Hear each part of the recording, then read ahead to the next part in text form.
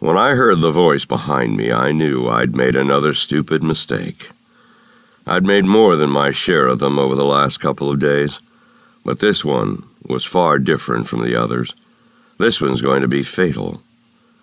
It hadn't been long since I'd stepped out of a place called Ogilvy's and started walking in the first direction to catch my eye. I was down. I did that a lot, letting myself get depressed over little stupid things. But in retrospect, I can say that this time the depression was not my fault. I had caught it from everyone else. Part of it was Hotchkiss and his problems. Not that Hotchkiss's problems have ever affected me in any way, but this time it looked like he was telling the truth when he said that the world was coming to an end.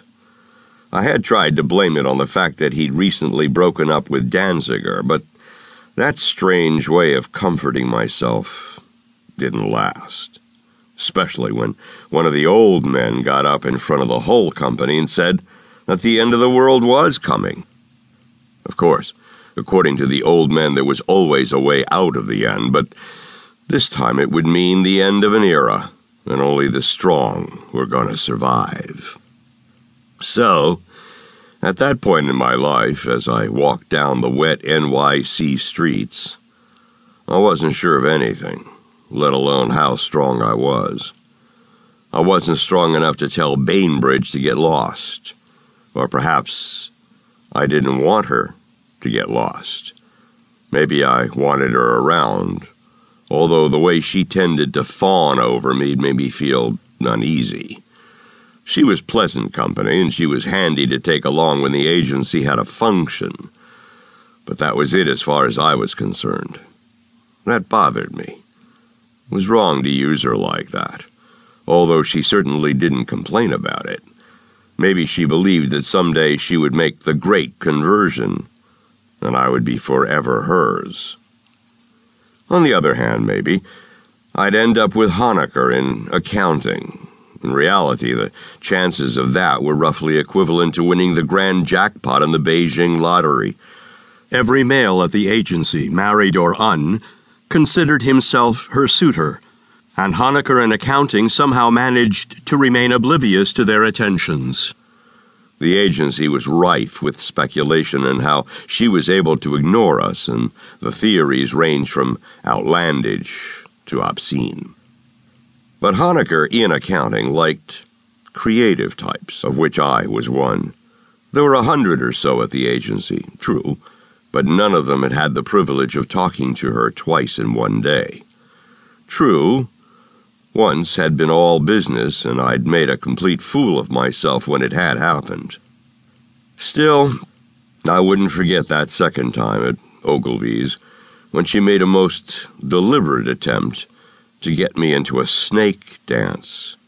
I replayed the moment and smiled. "Come and shake it," she had said. It would be one of those moments in my life that I would file away and haul out to replay when I was feeling miserable. After all, how many guys at Pembroke Hall could say that Honecker, in accounting, had asked him to grab her hips and dance? Reminded of Ogilvy's, I began to wonder about the woman with no future. The one who sat by the juke, pumping in money and playing every song by the least talented acts of the last century. She had told Ogilvy that this was her last night on Earth. What was that all about? Then there was the smiling guy and his roses and the problems I had coming up with something for the Boston Harbor account and all the excitement over World Nanotechnologies Limited and what had happened to poor old Pangborn.